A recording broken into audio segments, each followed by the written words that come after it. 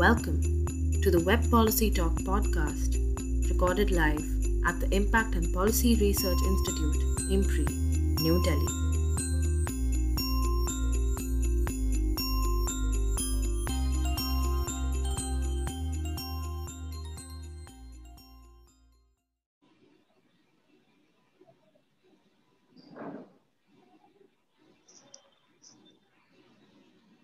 Is it working or is there some problem?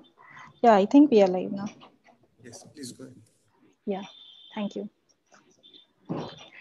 A very good afternoon to one and all. On behalf of the Center for Environment, Climate Change and Sustainable Development at Impact and Policy Research Institute, Terry School of Advanced Studies, and India Water Portal, I welcome you to episode 11 of the State of the Environment #Planet Talks with me, Simi Mehta. Sanitation and hygiene are essential and indispensable for the good health of each and every human being, as well as of the environment. The importance of these have perhaps not surfaced as starkly as after the COVID-19 pandemic struck. However, those responsible for sanitation work, including of household waste management and household waste collection and management, maintenance of toilets, and also especially the sanitation workers, they are faced with numerous challenges ranging from health to monetary challenges, and more importantly, the stigma that is associated with their work. This becomes further embossed, especially during these times of the pandemic, and sanitation workers, they continue to remain at the receiving end of the lack of funds and also lack of policy attention. To understand in detail the situation of sanitation workers amid the pandemic, woes of guarding public and environmental health, and ways forward, we are privileged to have with us Mr. V.R. Raman, who is the Head of Policy at WaterAid India, New Delhi. I take this opportunity to introduce to you Mr. Raman, a public policy expert who has 3 decades of experience in multiple development sectors such as WASH, health, nutrition, and education. He has been into research, advocacy, policy making, and programming on critical development issues from the grassroots level to national level, working with civil society groups, research, as well as academic institutions and government organizations. Mr. Raman has been associated with various flagship missions in India, like the Jal Jeevan Mission, the Swachh Bharat Mission, and National Health Mission. In most of his engagements, his focus has been the health, dignity, and safety of sanitation workers, as well as he has advocated for systems and policies for the same. Mr. Raman's education and training in public health studies, research are from the School of Public Health, University of Western Cape, South Africa. At WaterAid India, he has led several important research and advocacy initiatives on water, sanitation, and hygiene initiatives. He is also the national convener of the Public Health Resource Network. So it is a pleasure and privilege for us to have you, sir, this afternoon. Put your hands together for Mr. V.R. Raman as he begins with his presentation. Mr. Raman, over to you. All right. Thanks, Dr. Simi and Dr. Arjun. This is something that, very important discussion that we are going to have. And the people in the Facebook Live, I hope, will be joining and coming up with questions and all that. Although the direct, discussions options will be limited, but I hope, the questions will be transferred to me or for discussions later. So I'm sharing some of my specific slides that I have prepared for the talk, and I hope it is visible. Is it visible? Yes, it is visible. If you could just do it on full screen. Yeah, it is full screen now. Yeah. Okay. So as told, the topic is that, we call sanitation workers, they are the guardians of our public health and environmental health.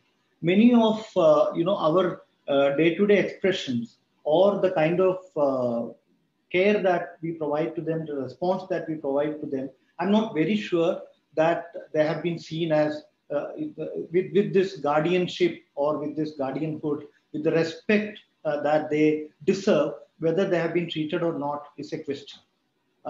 With that question, we need to understand this, entire gamut of sanitation work from these two perspectives. That is what I am trying to do here. One from the public health perspective, and second from the environmental health perspective, and then to take the various difficulties that they are facing. Then going into specifically in the current pandemic situation, where the COVID has created slightly very different and very difficult kind of challenges in front of them, and also in front of policymakers and implementers. So how those could be understood and addressed. So that is how the talk is structured.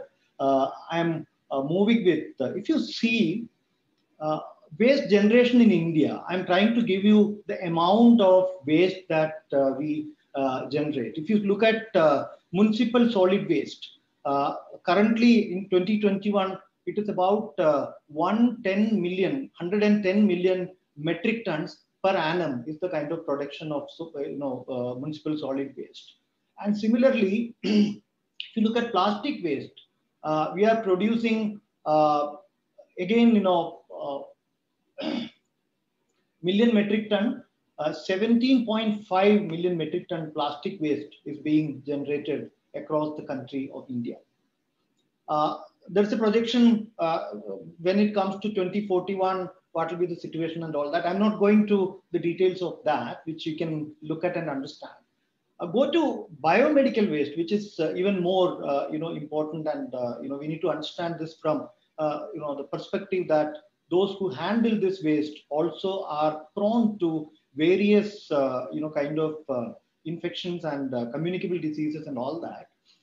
Added to that, biomedical waste is also one of the major sources of antimicrobial resistance in our country. So this needs to be, so every day, I mean, this is a per day. I mean, earlier I was talking about per annum. Now I'm talking about per day kind of a, I think 550 metric tons a day. And going to electronic waste, which is going further now, since electronic equipments are becoming the norm. Every house, except barring a few, every house is having one or the other kinds of electronic equipments. So electronic waste is also going to be going up in our setting. So currently it is about 502 million tons per year. So this all needs to be understood to really understand how the issue of waste, or the kind of depth of the problem that we are facing in terms of waste, is something that we need to understand from this specific thing. Going to the next slide. So if this is the challenge, I mean, if such huge is the challenge, who are there? We all know this answer, that sanitation workers are the people who deal with this. But knowing the answer is not enough. We need to know the details of it also. So I'm trying to give some projections. These are not actual numbers. Actual numbers can be slightly varying from whatever I have written here, but it is these are closer to the facts, because one of the unfortunate situations in our country is that we really don't have actual estimates of many of the categories of sanitation workers. Very recently, Dalberg Associates, they did a study to put together some of the statistics on sanitation workers, and also some of the agencies like WaterAid India, Safai Karmachari Andolan, Center for Equity Studies, Praxis, and Priya. These are, and ActionAid India to some extent, Oxfam to some extent. Some of these organizations are into looking at some of these specific issues, and Jan Sahas, of course, I should not miss them. So those kinds of organizations have looked at some of these issues. So the Dalberg, study classified 9 types of, typologies of sanitation work. But when we looked at it at the WaterAid India, my colleague Kanika Singh and me were looking at it, and we realized that there are some more categories of sanitation workers to be added. So we have landed from 9 to 13. So you can look at the most the largest categories are solid waste collection and domestic cleaning. domestic cleaning, when you say that while they are not recognized fully as sanitation workers, because they also do some other household chores like cooking, etc. as well. But still, a large chunk of their work is related to sanitation, although not as vulnerable probably as other kinds of workers. Solid waste collection is also something that a very important function of sanitation, wherein can we imagine a day without having the person to coming to our house for collecting the waste? If that is not happening, if it is not happening for 2 or 3 days or more, whether it is biodegradable waste, then it is going to be really terrific in terms of. So sometimes the kind of difficulty, the kind of importance that the work that they are doing is having, they don't really have the kind of recognition that is required for the kind of work that they do. So look at these categories: community and public toilet cleaning, around 2 lakh or more people are there. Manual scavenging, meaning the service latrines or dry latrines we call, wherein the excreta, human excreta, they pick up by bare hands and carry it on heads and then dispose it onto places where they are disposed. So that is something banned legally in our country from 1993, modified in 2013, added with or strengthened with a Supreme Court order in 2014. Still, this practice is prevalent and close to 1.84 lakh people are there. Fecal sludge handling, around 22,000 people are into fecal sludge handling. And in treatment plants, around 6,000 people are there. And railway tracks, around a lakh people, close to a lakh people are cleaning railway tracks. And toilet pit emptying around 7.7 lakh people are engaged. Sewer cleaning, around 1.53 lakhs people are engaged. And hospital sanitation, this is an estimate based on the numbers into 3 or something like that, which I derived because there is no clear statistics available. Whatever statistics available is not actually representing the number of health facilities in the country. Current statistics say that it is about 60 lakhs or so health facilities, wherein it can be much more, 60,000 or so health facilities, wherein this can be much more than that. Around 2 lakhs or so should be there based on the Clinical Establishments Act registration. So I'm just reaching a ballpark figure of 5 lakh there. And the sweeping and drain cleaning is around 4 lakh 10,000. And institutional toilet cleaning, including schools and various other institutions, if this comes to some 8 lakh or so. So this broadly covers a range of close to 1 crore people, meaning in India, around 1 out of 130 persons are into very vulnerable and very unsafe kind of work that they are into without proper recognition and rewards.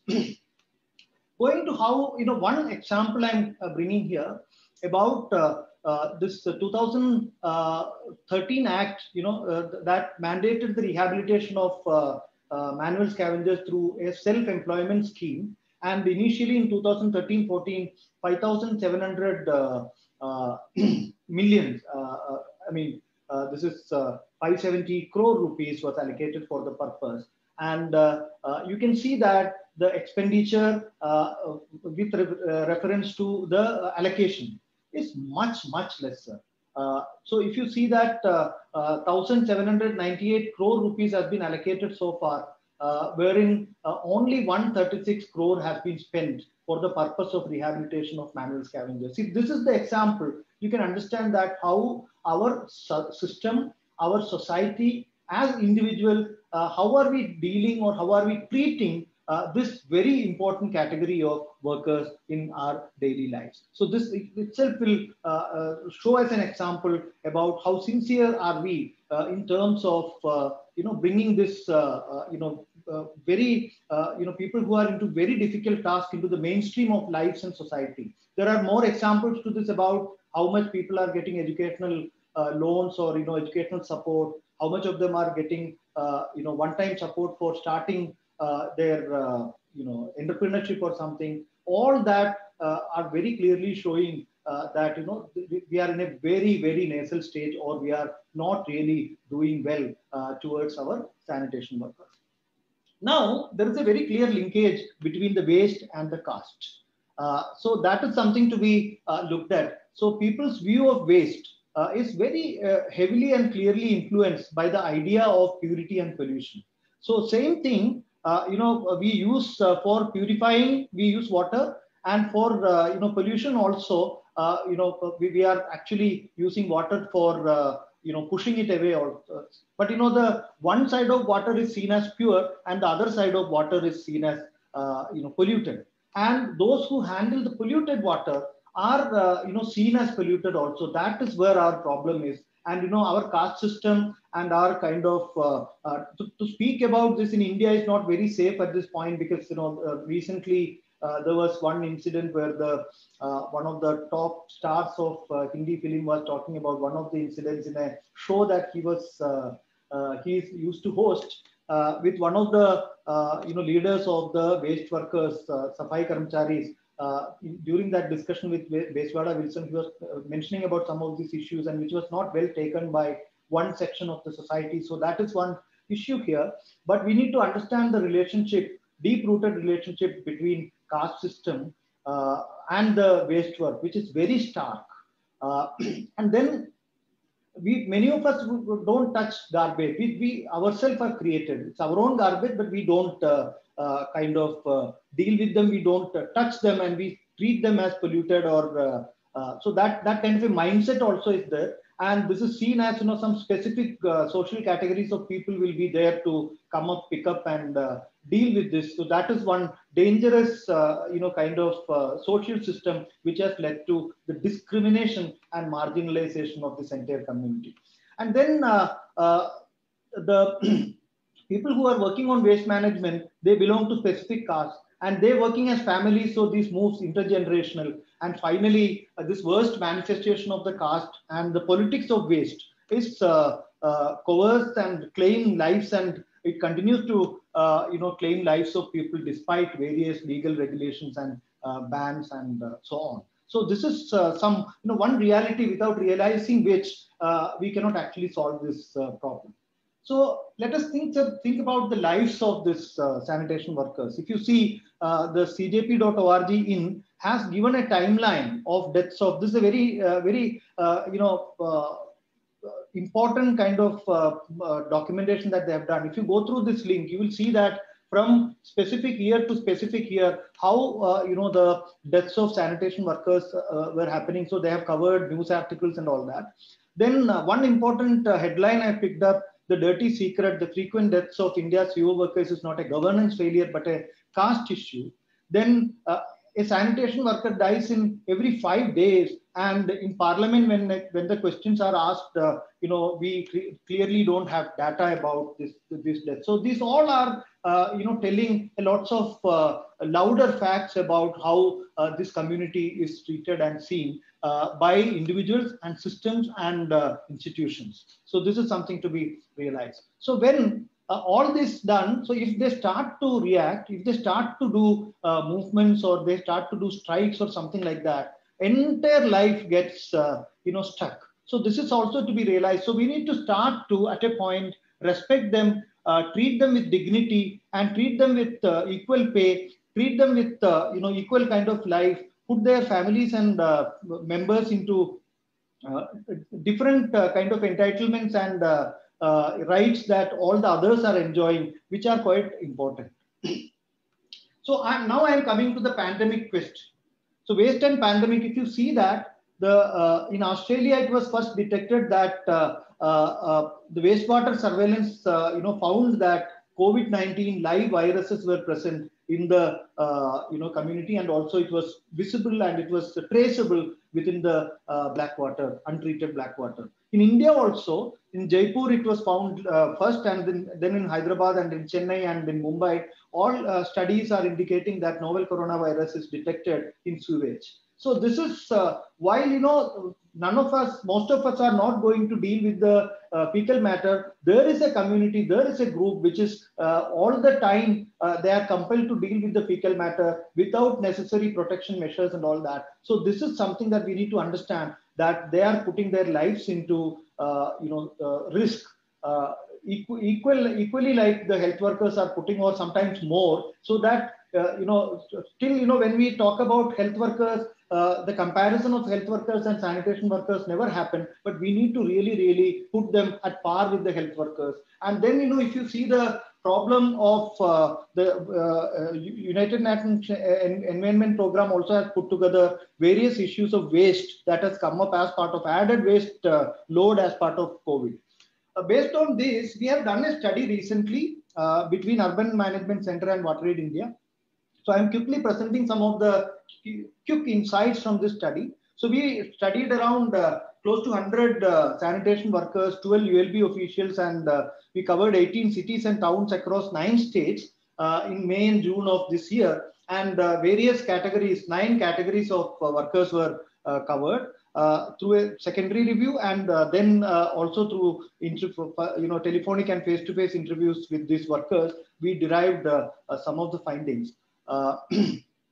So one, we found that the general expectation will be that sanitation workers' awareness level will be low, but more than 80% were aware about at least 2 symptoms of the COVID. Majority were aware about 1 preventive measure. The education levels or their capacity building was minimal, so that would have been causing some of the gaps. And PPE use and disposal, waste handling and disposal were requiring a lot of more emphasis. And personal protective equipment, we found that a specific PPE required as per nature of work was not available for the most, including hospital workers. And lack of user-friendly PPE led to irregular use of them, because the PPE currently available are not necessarily fit for tropical climates. And then PPE provided by the employers were not adequate for the use in some cases. And hand hygiene practices, 40% of them lacked hand hygiene facilities in their workplaces. And most workers either washed or sanitized hands at least twice during the workday, but this was not sufficient. They were not regularly at all times critical for the COVID prevention. They were not able to do this. And medical examinations and testing, only less than 20% of workers reported this.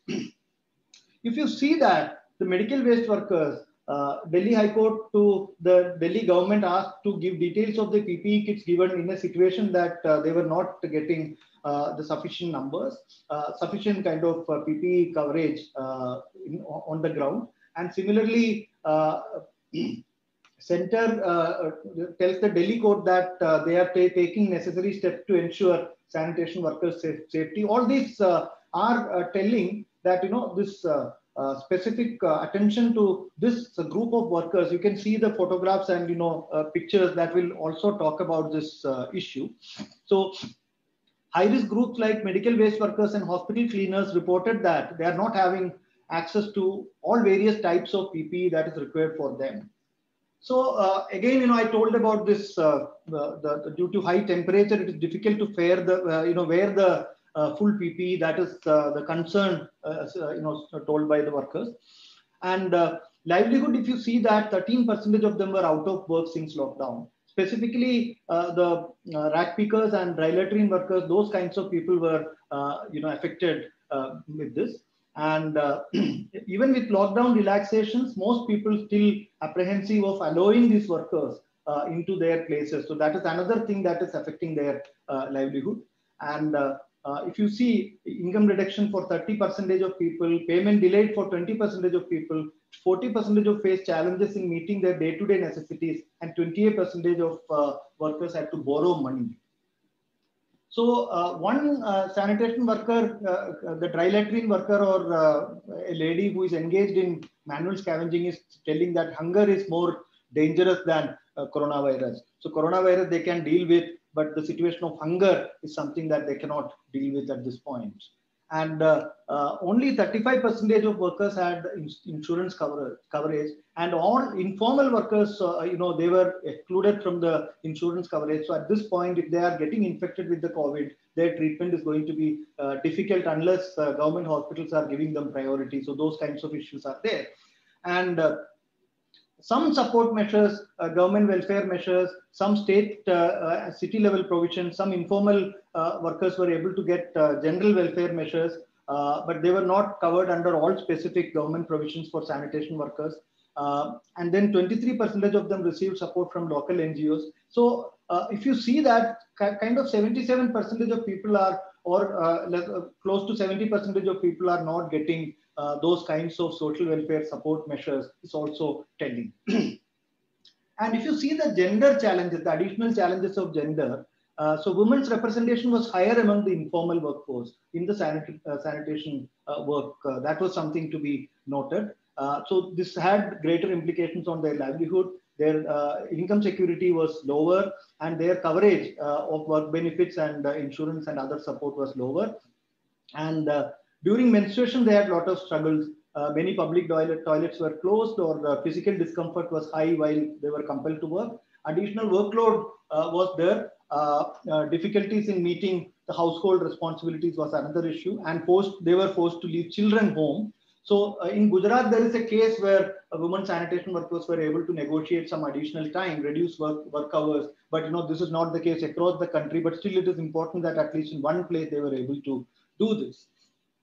So in working conditions, I have told this uneven distribution of workload is an issue. So in healthcare facility, they reported longer shifts and increased working hours. Domestic waste collectors and office cleaners and workers in trucks, they reported a reduced workload. So these kinds of issues are there. But this seen as an essential public service, even to protest wherever needed, these people could not do that. Is a reality that is in front of us, and they were losing jobs and they were losing income, all that.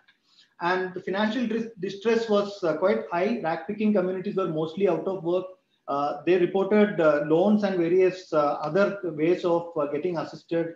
And around half of them reported challenges in meeting their daily routines and expenses, and loss of income during lockdown. It was compounded with raising food prices, and also they had to spend a lot on safety gears and sanitizers and those kinds of items. So discrimination versus recognition, some received recognition in a tokenistic manner, but many reported concern and pressure from neighbors not to return home after work, and also landlords demanded them to vacate the homes in those kinds of issues. And face-to-face interaction between workers and clients were reduced, and because people were not facing them, the concerns about the physical distancing probably could be the reason, but they were even more feeling stigmatized during this time. So they demanded more targeted welfare measures and regularization of informal workers during the interview, which is something we need to listen to in an important manner. So if you look at what are the way forwards to the final part of this presentation, one, the national and state governments need to set up frameworks, and the required finances should be made available for protection of the sanitation workers. So this is something very important. We need to find, there are money for sanitation workers. How can we use it for the purpose of the kind of vulnerability that they are facing? Similarly, municipal authorities and private employees, they have to effectively implement the actions and regulatory measures so that the living conditions and work conditions of the sanitation workers can be improved. Civil society, private sector, research institutions, and development organizations also have a major role to play in improving the situation. And there is a series of other things like testing, organizing testing, medical checkups and thermal screening, and research and innovation in terms of improving the PPEs, access to water, sanitation and hygiene in workplaces, collectivization and entrepreneurship, as in, way forward, and also, drivers of stigma and discrimination, how to challenge those perceptions and, address them. So that is also something that we need to look at. And urban planning projects and investment, we need to integrate sanitation workers considerations into that. Frameworks and protocols, guidelines, and we need to develop specifically standard operation protocols and all that for the workers. And social security schemes for these workers needs to be strengthened, and emergency funds, access to emergency funds needs to be improved, and we need to put them into some insurance coverage till the time universal healthcare is available for everyone on a free basis. Then adequate supply of PPE is important, and COVID-19 specific training, testing, those health and safety measures, physical distancing, protocols for ensuring, physical distancing by way of making small batches, video training and phone-based training, those kinds of things, we can do better. So we have made in terms of improving the lives of manual scavenging, there is a video that we had recently developed. The link is available. I'm not going into it because, the discussion time and other things can be affected. Otherwise, that could have been shown here. Simi, do you think a 5-minute video can go? So please, I think that would be very important. Okay. You can just play it. Yes. I'm just opening it up.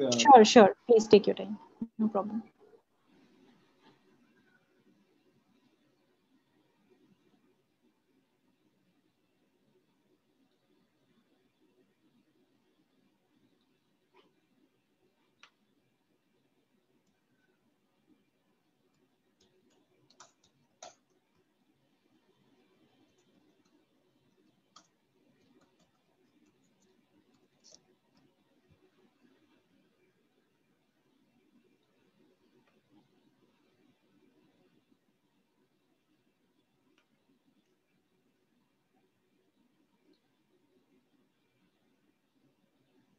Is it visible?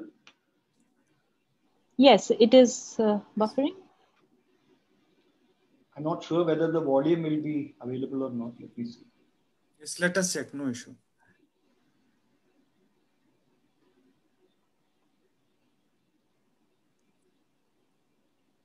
Zoom eats away all the bandwidth.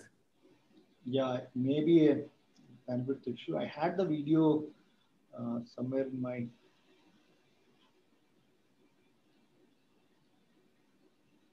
No, it is not working. Nevertheless, I think, sir, Simi, you can go on with your comments. Until then, if Raman sir is able to find the video, I think that would be the best. Video is found. I mean, it is about, it is not playing. Maybe some issue or restrictions with the... Sir, even after playing, it will get, stuck in between. If you have the original video on your computer, that will be best. Okay, let me see that.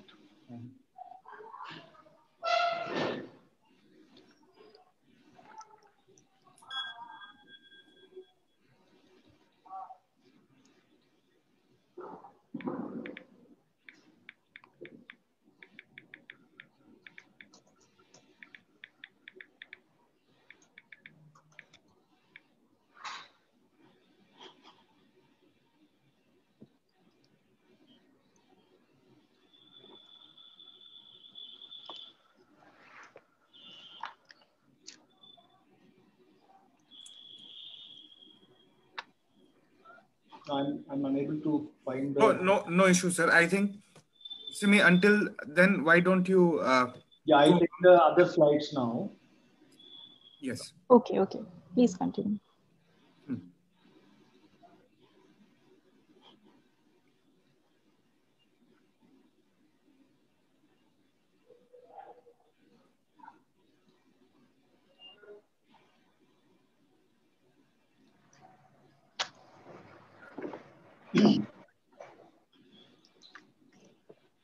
So here, this is something, the call to action is also very important one, wherein there are some 8 very specific demands that has been made.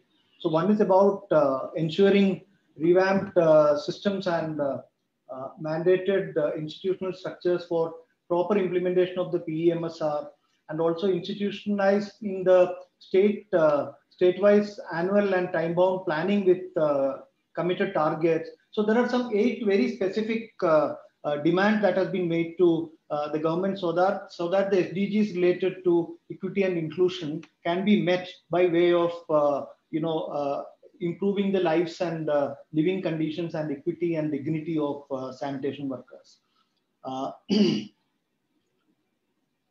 So this is something that I would like to speak about, which is an important initiative.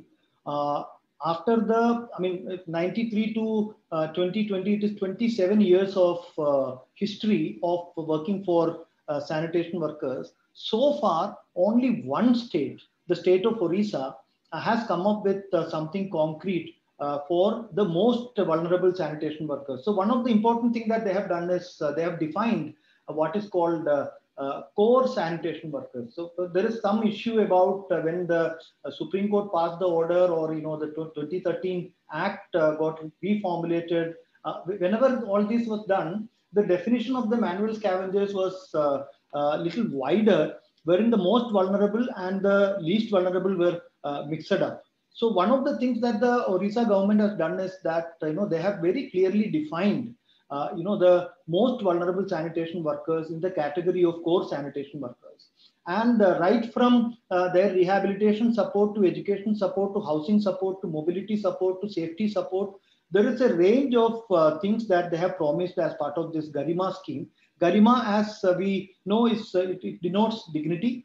So how to improve the safety and dignity of core sanitation workers, and to achieve the equity and inclusion related goals, sustainable development goals is one of the key issues. So Mr. Mati Vadanan, who is the Principal Secretary of the Housing and Urban Development Department in Orissa, has been instrumental in this, and Urban Management Center, who is the technical partner for this Orissa government's urban department, they did together, and some of us, Mr. Beswada Wilson of the Safai Karmachari Andolan and Asif Sheikh of the Jansahas and myself, we were part of the advising group for this as well. So that this somehow in the 27 years of journey, whichever the states could not actually realize how a state can realize it, this scheme gives us a lot of hopes about the way forward in that sense. So Garima, in that sense, it is very recently in September this got launched, and they are into the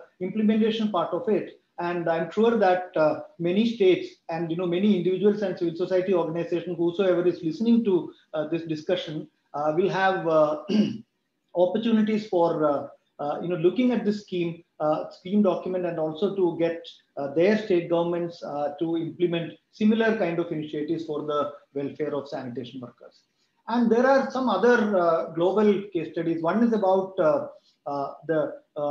you can see that World Bank Group, World Health Organization, International Labor Organization, and WaterAid came together to globally look at the kind of woes and difficulties of the sanitation workers, and how can initial assessment has been completed, and a way forward has been suggested to global governments and UN bodies for health, safety, and dignity of sanitation workers. So this kind of a joint initiative at the country level also, we have to do a large civil society solidarity movement for this cannot be done by isolated small organizations or their initiatives, or the workers, their own kind of communities or their organization. They cannot achieve it alone. So it requires a larger coalition and a solidarity initiative. So important that all the various types of organizations, entities, institutions, governments, civil society organizations, public, everyone coming together for the cause. So this is something. So the link of that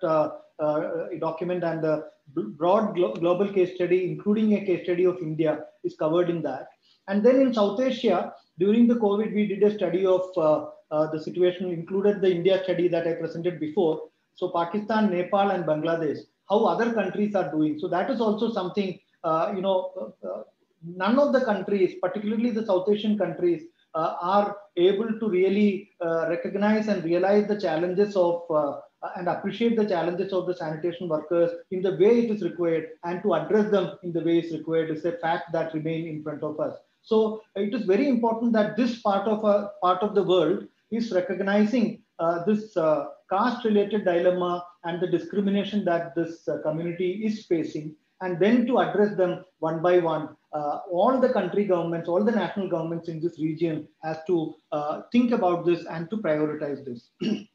So this is where I am stopping my discussion. In the meanwhile, if that video, if I can sort out, I'm trying to do that in between the question answer session, then I can show you that video as well. Otherwise, I am my sincere thanks to my colleague Kanika, who was part of these studies, and she's leading the sanitation initiatives. Her inputs was there, and colleagues from Urban Management Center, Safai Karmachari Andolan, Arun, and Center for Equity Studies, and our partners in the field level. I've named all of them, and our South Asia and global colleagues who are giving inputs into this. I'm thankful to all of them. And the report that I'm mentioning of the study is there in the link at the end of it. So if some of you want to refer to the report in full, that is available for your reference. I think I'll stop here and would take up questions and discussions after. Over to you, Dr. Simi. Thank you very much, sir. Thank you very much for your wonderful presentation. It was so insightful and so informative. And sir, you have so clearly pointed out about the challenges. And it is not, this challenge is something that is not very recent. It has existed for ages now, and yet we are still struggling to find a solution to how to treat our fellow citizens with respect, with garima, with dignity. And this is something that we should sincerely be ashamed of, because we are not able to actually, we and also the policymakers who take the oath of the constitution, who are not able to take care of the people, of the population at large. So thank you very much for bringing out so wonderful insights. Sir, you have also pointed out about the challenges that the sanitation workers, the Safai Karamcharis have faced during the pandemic. And it is beyond description, I would say. You have put them in points, you have put them as per your, you have expressed them as clearly as possible. But if we really understand, put ourselves in the shoes of them, then it is something that is inexplicable, I would say. The pains, the sufferings, and not just of one individual, but of the entire family, and then of the entire society. And then we then treat the sanitation workers, especially belonging to a particular caste, which you have again rightly pointed out, as being out of the entire system, and then we don't touch them. And then this is, of course, although untouchability has been abolished by law and abolished by constitution, it still exists, and this is very, very unfortunate. So the pandemic has clearly shown the cracks, I would say, in our understanding, in our sympathy, empathy, and also in our conscience, as to how we are treating people. So thank you very much, sir. Once again, sir, you have pointed out about the health of the sanitation workers that became very obscure during this time of COVID. We have also seen so many reports that the health of the sanitation workers are being actually being compromised at the expense of others. For example, they are not getting admitted into the hospitals as smoothly as others would be able to, and then they are faced with so many dilemmas of health challenges. They are not being paid on time, and then the governments and the other agencies responsible for their payments, they say that there's entire lack of funds. So I mean, this is a clear sense of bias against this section of population, and the heart-wrenching photographs that you have shared of manual scavengers. The rehabilitation scheme is there. I mean, and then you have also pointed out just 136 crore has been spent for their health, for their education. So I mean, there's a clear sense of difference as to what we are aiming at and as to where we are actually moving towards. So I mean, these were my initial points. So could you comment upon the fact that there is no policy so far in the state of Delhi, and also, of course, in other states as well, on interventions that are related to the economic development of the marginalized Dalit population, and also of those of the sanitation workers whom we could in fact remove from this task of manual scavenging, and then put them or give them opportunities for other dignified jobs. And one question has actually come up, which was on how do we it was on entrepreneurship, and how do we incentivize the Dalit population, the sanitation workers, the marginal, I mean the manual scavengers, to become entrepreneurs, to take up jobs that are more dignified. So if you could begin with this, we'll be putting up more questions eventually. Thank you, sir. Thanks. These are, both of them are important questions. When it comes to policies, I think not only Delhi governments, there are some more, 3 or 4 governments wherein, their thought processes and, some of the actions are very clear about rehabilitation of sanitation workers. For example, in Delhi government, the Delhi Gel Board is responsible for the major sanitation related initiatives. And there is another body called DUSIP, which is the Delhi Urban Settlements Board. So DUSIP and the Delhi Gel Board, the DUSIP looks at the living conditions of the specific caste groups and marginalized groups, wherein the Delhi Gel Board looks after the specific work-related issues. So, I mean, without taking both of this or amalgamating both of this, we cannot get the full picture of a case study of Delhi. So, in Delhi, I think in terms of thought processes, in terms of policy guidances, in terms of strategic directions, and in terms of finances, I think there is a lot that is happening.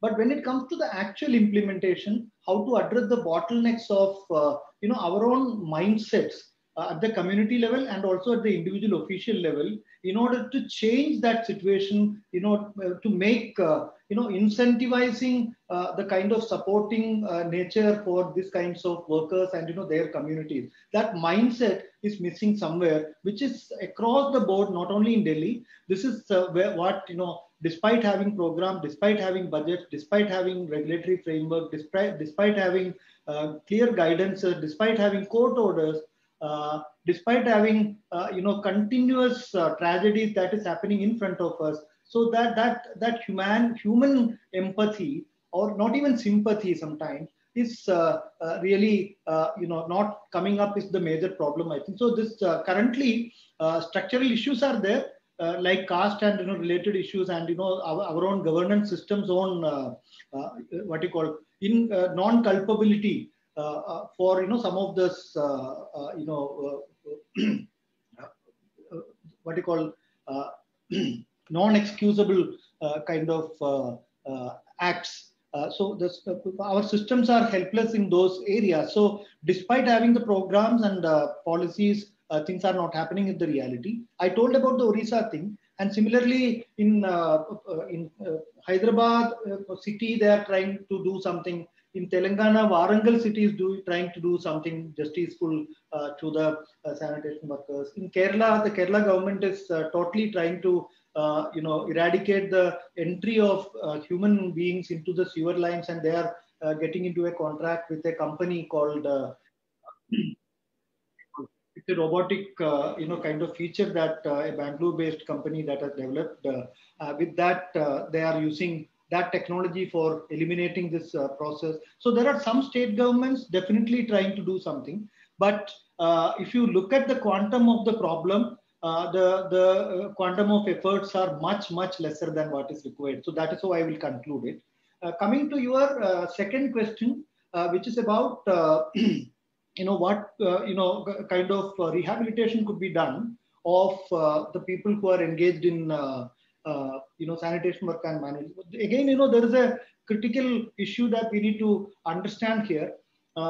If you see one of the questions that I have been asking is to myself is that how much is our society prepared for seeing, person from a specific caste background or a specific, sanitation work background to transform into something very different from what they are regularly doing. So this preparedness is a very important question that we need to ask ourselves. So for example, will we, if they are running a tea shop, how many people will go there and buy tea from them and drink tea from that tea shop? If they are starting a food product, how many of us will be able to consume that? So this change, the mindset change, need to happen at the society. For that, the civil society organizations are having a major responsibility about taking up the thing on this. And also, to begin with, on the short run, what all are the key livelihood options without having these caste related challenges and other things these people can run on themselves? It's a question that we need to answer. So livelihood experts has to think about what all are those kind of livelihoods where on an incremental basis, easy and quick rehabilitation is possible. And then what all are the long run changes that we are looking at, and what all are the long livelihood options that we can go for? So maybe tying up with some larger companies wherein no one is going to look at who is that person.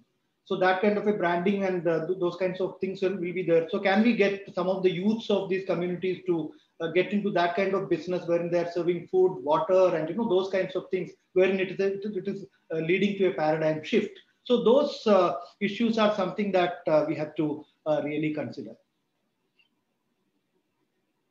Certainly, sir. Thank you very much for your response. Sir, during your response, you mentioned about the systemic challenge that has been created.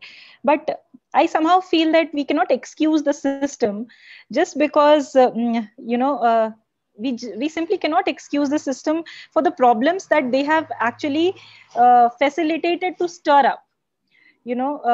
Maybe they were not the creators of the entire problem of discrimination and so many different challenges with respect to caste, but certainly we cannot excuse them. And if we talk about civil society, they have too much on their shoulders, and how much they will do, it is, and then there is so much of targeting. But I really fail to understand as to why can individuals not take up the responsibilities, and why should we only depend on the civil societies, that okay, they will be the harbingers of change? So we are, at one side, we are excluding the policy, we are excluding the system, and then we are thinking that the things will be taken care by the civil society. I think they have too much on their plate to serve the people, and changing of the mindset certainly requires an early stage education and inculcation of empathy and inculcation, because you rightly pointed out, whether if somebody opens a food stall, will we be going there to purchase there and eat from there? Certainly it might come as a challenge, because only if we know. So our elders perhaps might tell that okay, this is from they are not pure people, you have to, it is such sort of a mentality which is so traditional, and so I can't find a right word for that, but it is so it takes the entire progress backwards. That's what I would say. So early stage education training of the young children, of the brains, would definitely, I think, move towards providing some solution, at least to say that the other person is your equal. He or she is not somebody who is lower than you as per standards, or as per your caste hierarchy, or just annihilation of caste becomes so important over here.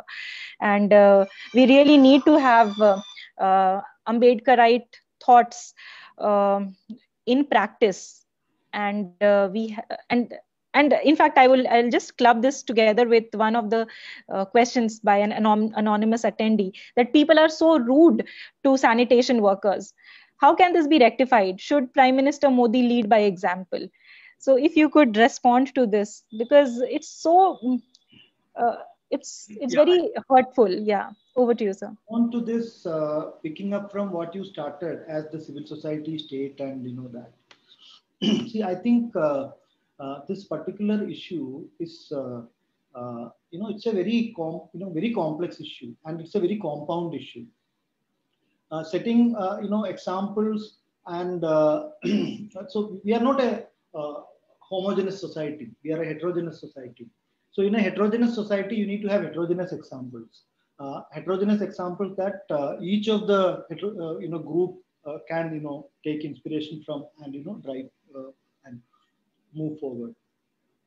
And also, the solution for the kind of woes and struggles that the sanitation workers and the communities that they belong to have faced so far is not to simply glorify what they are doing. It is somewhere in between. We need to respect the fact that they are doing an important job, and like the many white collar jobs of doctors or teachers or engineers or various other kind of segments of the glorified workers, including you and me. So the kind of dignity that we get in the society, how will we get this specific group of work as an important contribution to the society, that recognition. I think Kanchai Layya has been talking about, in his book, The Dignity of Labor.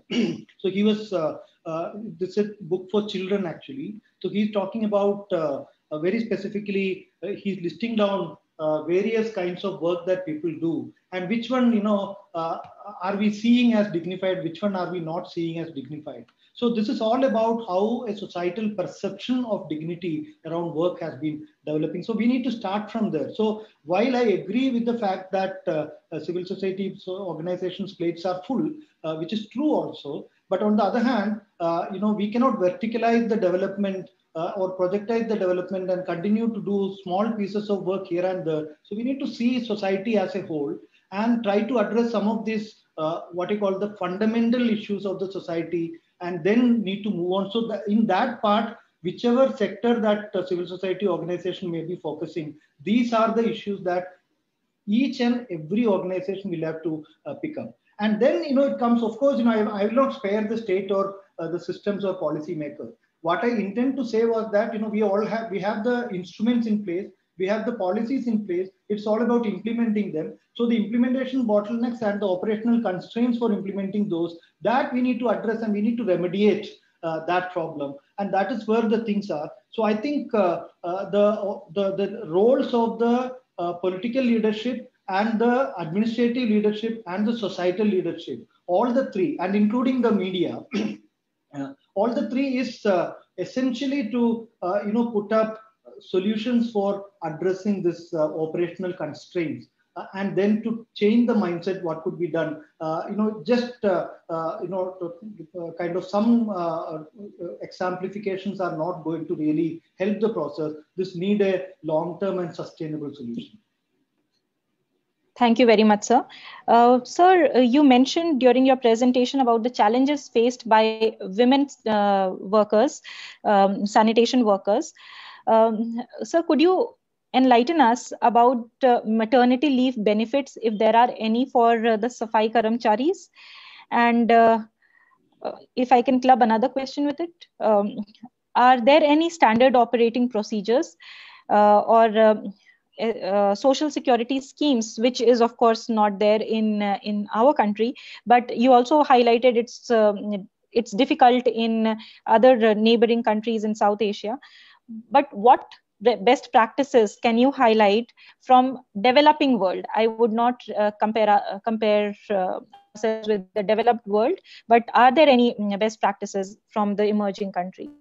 See, I can tell you one example of the South African experience that I had. So this is where I was, as part of my study, when I was staying in one place, there was some specific issue, and I had to, coordinate with the municipal authority there, and then the person comes to, get the things done.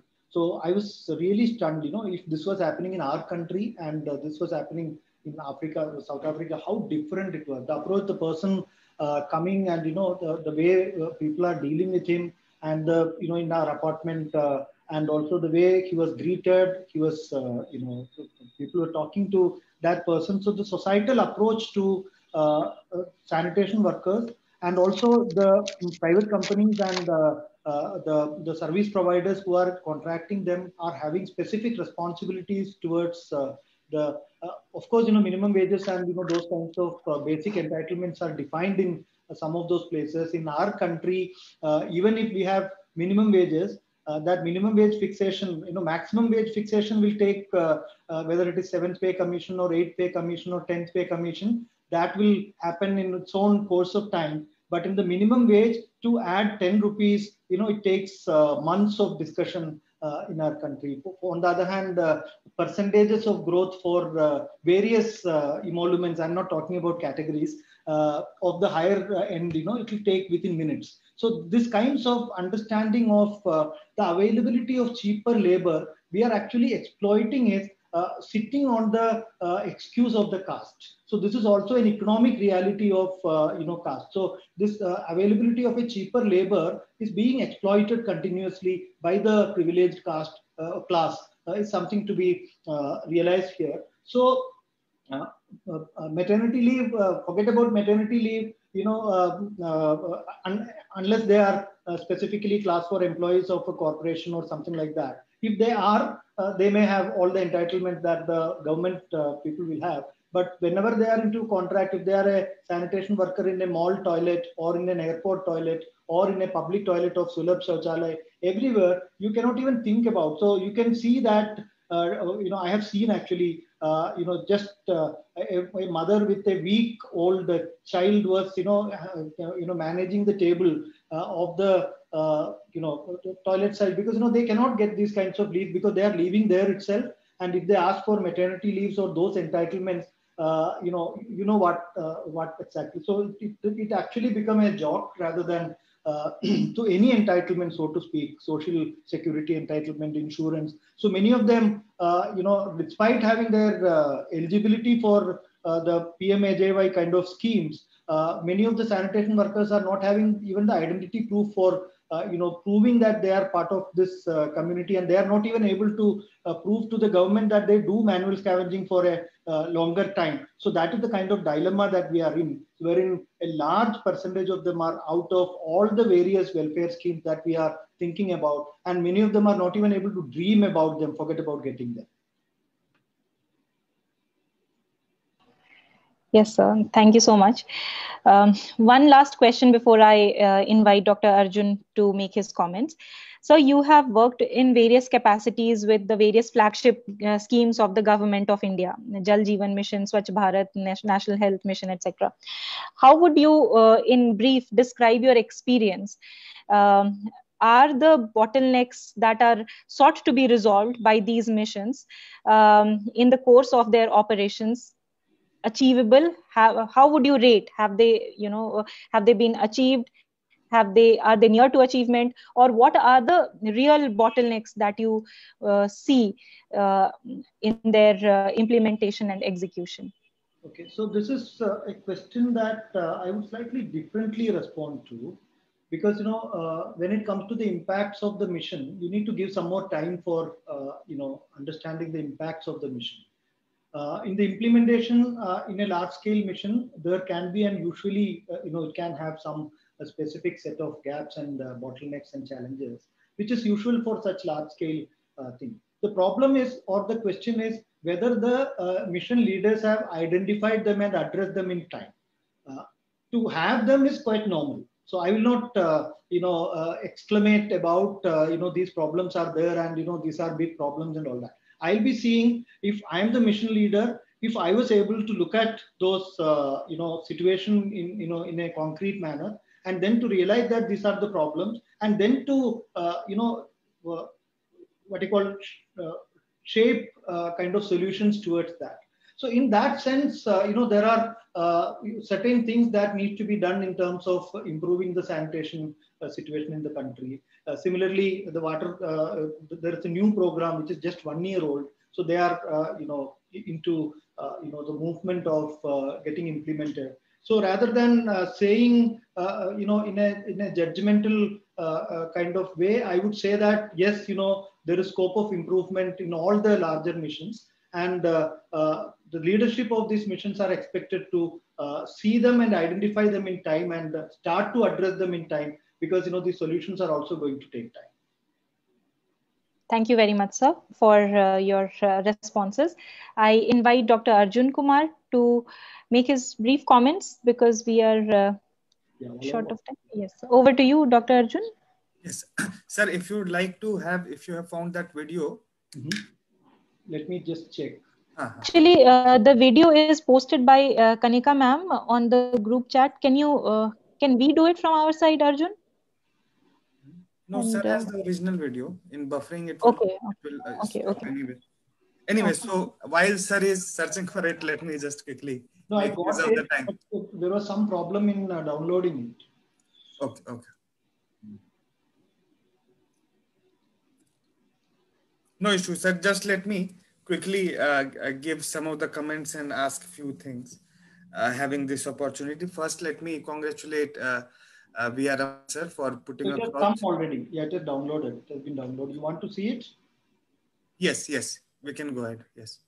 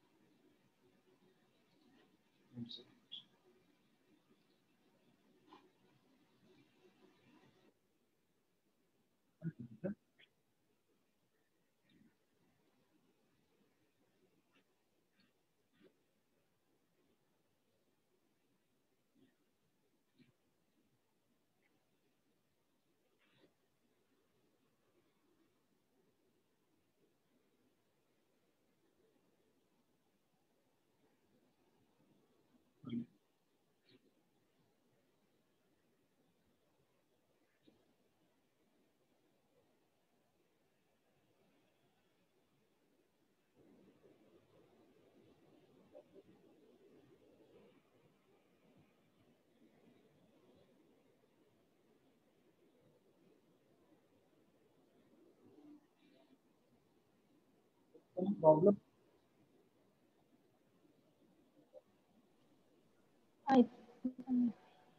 Is it not playing, sir? What's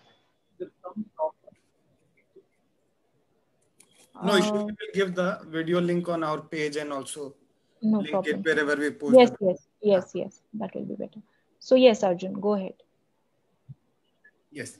Let me first congratulate and thank Raman sir for putting across such a wonderful presentation and updating us over the state of sanitation workers amidst the pandemic. Sir has really covered all the areas of institution and the steps taken for sanitation workers and what lags mostly. I would really take a cue from the discussion we were just having that in the land of Dr. B.R. Ambedkar and his constitution, that very thing or what is due for the manual scavenging community is not yet been done. Martin Marquand sir has often come also to our platform and stressed so much about dignity, work, and also economic exploitation, all these very things.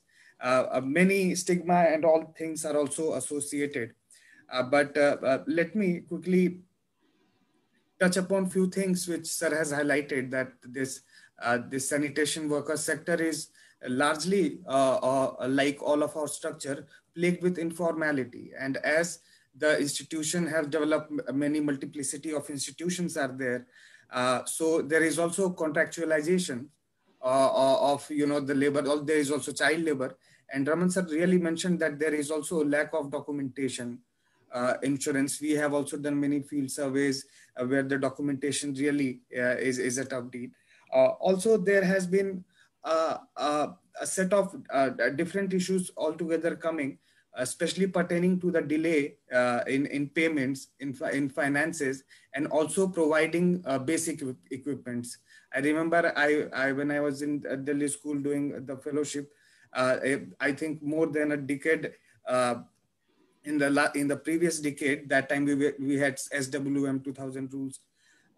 Even that was not carried out, and at that time also the situation is just persisting, and this lack of financial thing and payment delay is leading to a further worsening of the scheme.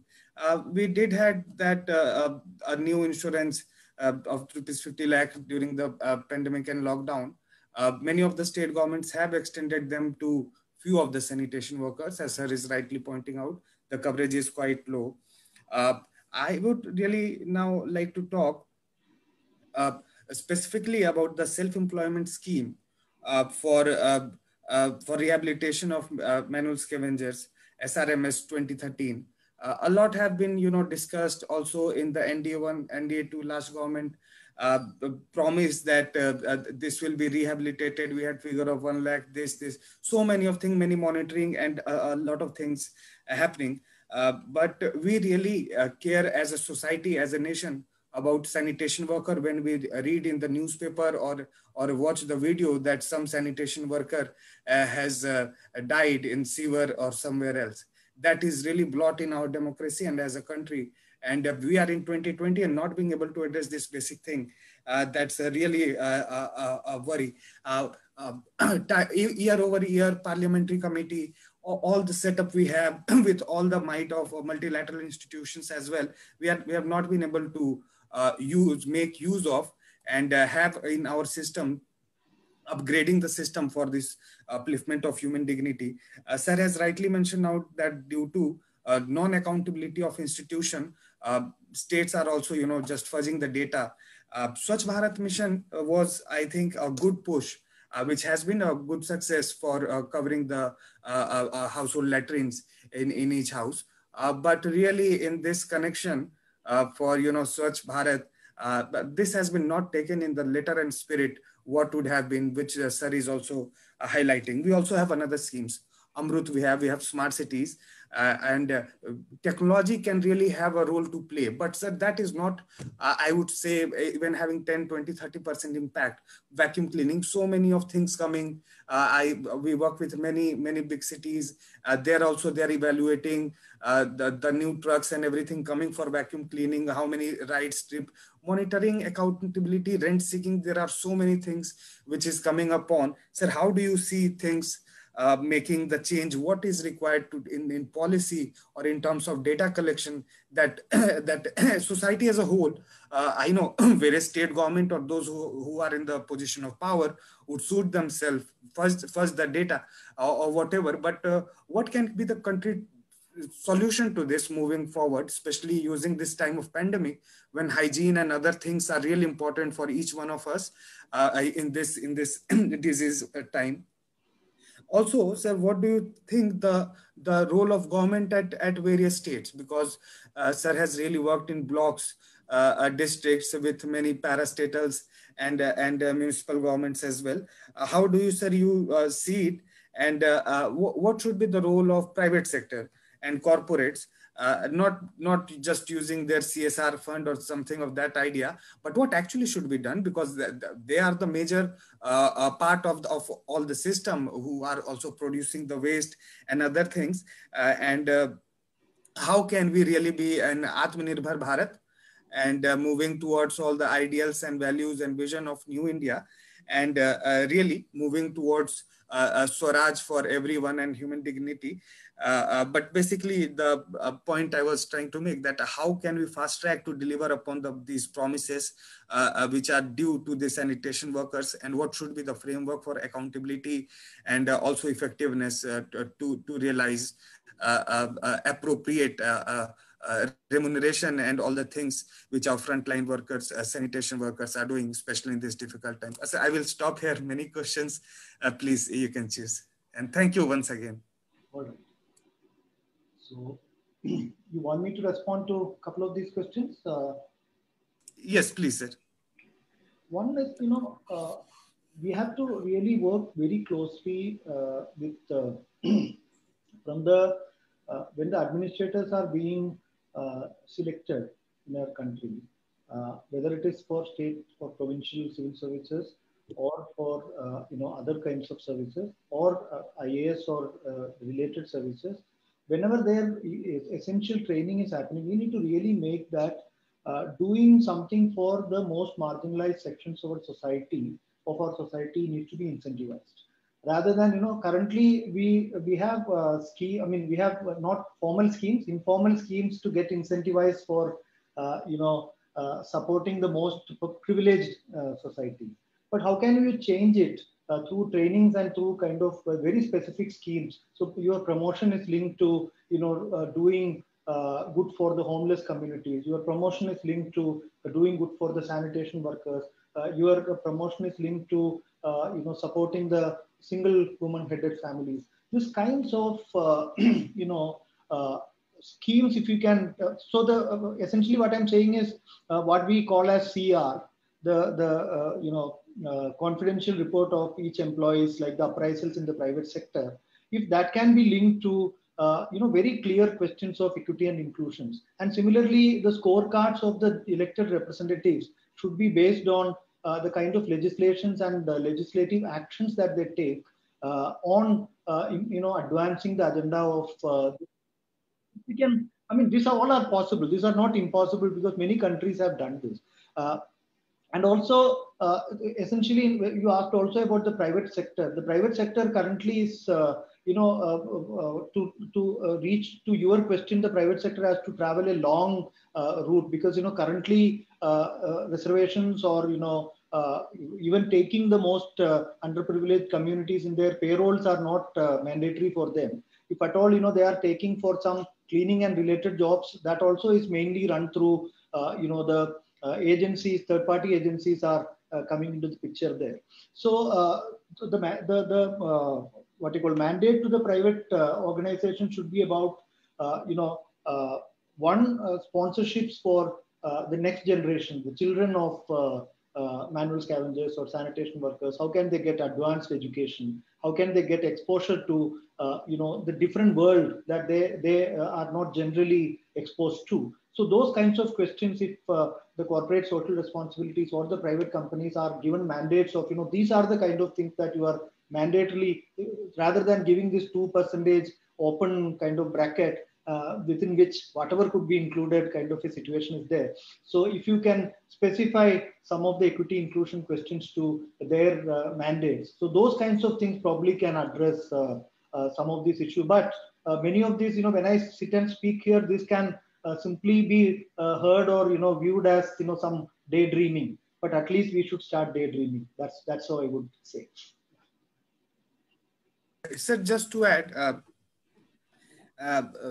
many of the municipality also here in Delhi, what the often picture we all also see that sanitation workers on strike in all the municipalities. So what do you think should be done in this regard? That is, and whenever there is a media inquiry over that, then money is stuck at somewhere or something like that.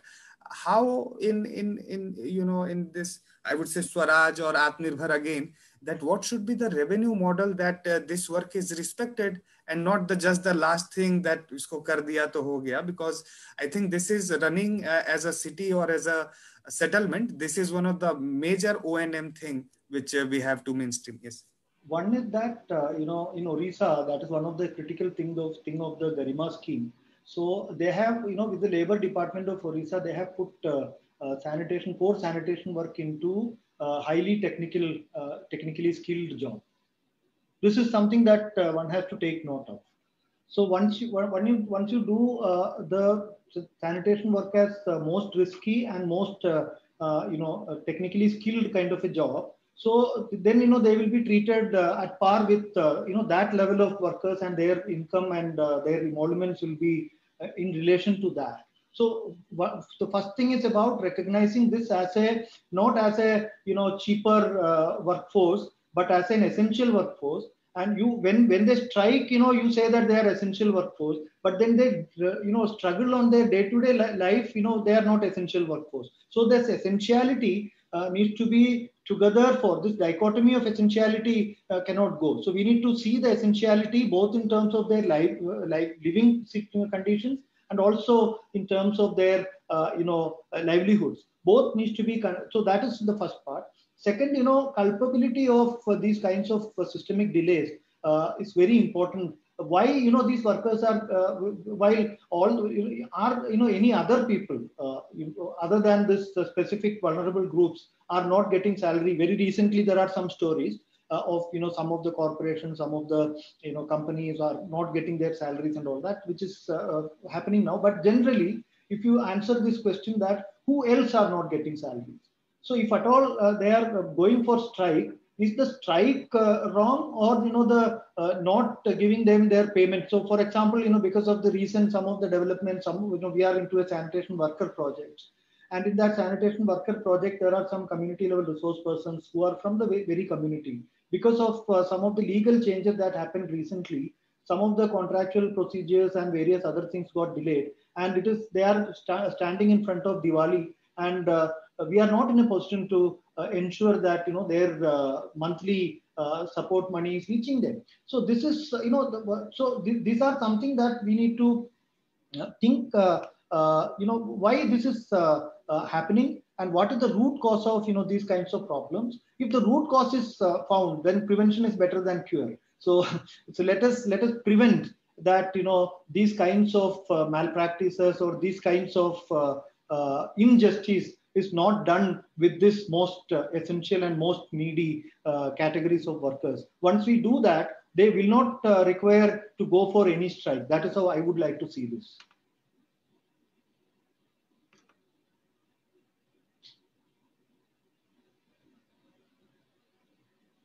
Simi, yes, you can go ahead.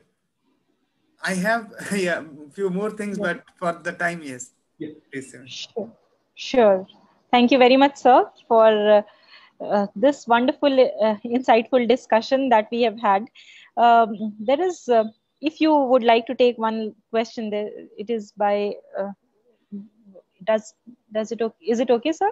Yeah. If there is, there's it's written, Mr. Raman, the rag pickers were out of jobs for a long period of time during the lockdown, but we saw piles of waste and trash on the roads. When they rejoined, they had to face a lot of challenges with excess work. Were they given some extra incentive? Okay. So we need to first of all understand the character of the job of rag picking. I don't know how many of us really understand that rag picking is a self-employment in most of the cases. They are not employed by municipality. They are not employed by any agency, but they themselves are involved in that. They go to the piles of waste and pick up the valuables from there. And in lieu, they also clean the waste. That is how they pick up the waste from one place, and then they segregate it and pick up the valuable ones, and leave out the remaining in the dump. That is how they contribute to the society. So the valuable ones, by way of selling it, that is how they earn their livelihood. So to answer this question, unless they are not even informal workers. I mean, that is they are self-employed workers. So if they don't have work, for example, because of the lockdown, if they are not allowed to work, that means they are hungry. They can't eat. They can't run the family. So coming back, even if you get after 30 days or 60 days of empty stomach, even if you get double kind of kabaddi to sell, and you get double income, that's not going to really compensate the hungry days of you and your kids. So this reality is there in front of them. So rag pickers, for example, this is one issue. But if you are talking about people who clean the streets, then they are either under a contractual contractor or under the municipal bodies. In that case, generally, I remember that during COVID, in some of the places, because of the work arrangements and other things, there were some dissatisfactions in some cities. So that is where the piling up happened. So of course, after the strike, when the workers go back, it creates a lot of issues for them, additional work for them. And in some cases, they could negotiate better results for their strike. In some cases, they just had to surrender. So in some cases, they would have got some additional income. In some cases, they would not have. So that is how it is. Sure. Thank you so much, sir. Thank you for enlightening us. Thank you very much, Mr. V.R. Raman. And it was a pleasure to listen to you.